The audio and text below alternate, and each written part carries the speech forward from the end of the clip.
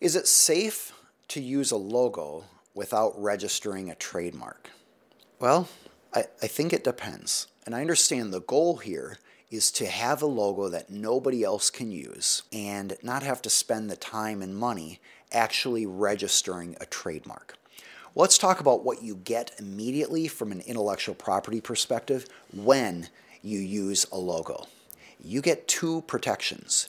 You get a common law copyright protection because by creating any design, as long as it's unique, there's some degree of creativity involved, you have a copyright in that. Nobody else can copy that. The problem, though, typically is that it's not that somebody else saw your logo and copied it, it's that they independently came up with a similar looking logo in your industry. Like, for example, let's say you sell chicken coops, and you either have a picture of a coop, or maybe you have a chicken head, or the outline of a chicken, whatever it is, and maybe you even used a free image on Canva or somewhere else, and you might have tweaked it a little bit. It's not inconceivable that some other seller of chicken supplies might have a similar logo.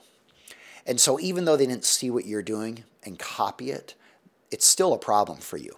So you can't stop them from using something independently created under copyright infringement law, because copyright infringement law only relates to copies, not independently produced similar pieces of art. The second protection you get when you start using a logo is common law trademark protection. That essentially means that if you are the first to use a mark, a brand, a logo, whatever that mark looks like. By the way, a mark could be the word Nike. It could be the Nike swoosh. It could be a number of other logos, marks, phrases, slogans, whatever. Whatever it is that you are attaching to your goods or services that you're selling, like if you're selling shoes and you have a swoosh on those shoes, that would be an example of a trademarked logo, even if it's not registered with the U.S. Patent and Trademark Office. You have a common law trademark wherever you do significant business in a particular county. So this is generally on a county-by-county basis. So whatever counties you are selling your product in or doing significant advertising in, you have a common law trademark in that county, as long as you're the first one to use that, which means nobody else can come along and start offering a mark that's confusingly similar to yours. If they do, even though you haven't registered your trademark, you still have common law rights. Nobody else can use your particular trademark in your county. So you could sue them for trademark infringement. A quick note, you need to register a copyright with the U.S. Copyright Office before initiating a lawsuit for copyright infringement. But you can sue for trademark infringement if you don't have a registered trademark. You can sue for a common law trademark.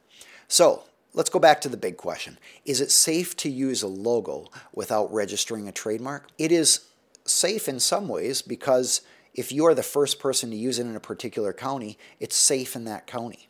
But if you have plans to expand throughout the country, your common law trademark is not going to extend everywhere. And by the way, you get a lot of other rights when you register a trademark. One of those is often you have the right to recover your attorney's fees in the lawsuit, not just the damage from them infringing your trademark rights. So, is it safe? I'd say it's quasi-safe. It's at least safe in the county where you operate. But if you want nationwide protection, that's where registered trademark is going to be important. Let's say, though, you are a salon, or let's say you are a fitness center where people can work out and you have classes. It's so geographically located, you might decide, well, money is tight in the beginning. I'm not going to do a registered trademark. But down the road, it might make sense to do that when you have enough money. One of the other reasons is If some other fitness gym or some other hair salon in another state decides to go get a federal registered trademark for something that's similar to yours, if you're already registered, you're on file, you already have nationwide rights, and often your registration will trigger a conflict with their application for a registration. So by getting that registration in the U.S. Patent and Trademark Office database, you can deter others in other states from seeking registration or even using trademarks that are confusingly similar to yours. All right. If you haven't already, subscribe at aaronhall.com/free. You are welcome to check out our channel where we have all sorts of other questions from business owners and the answers provided to you.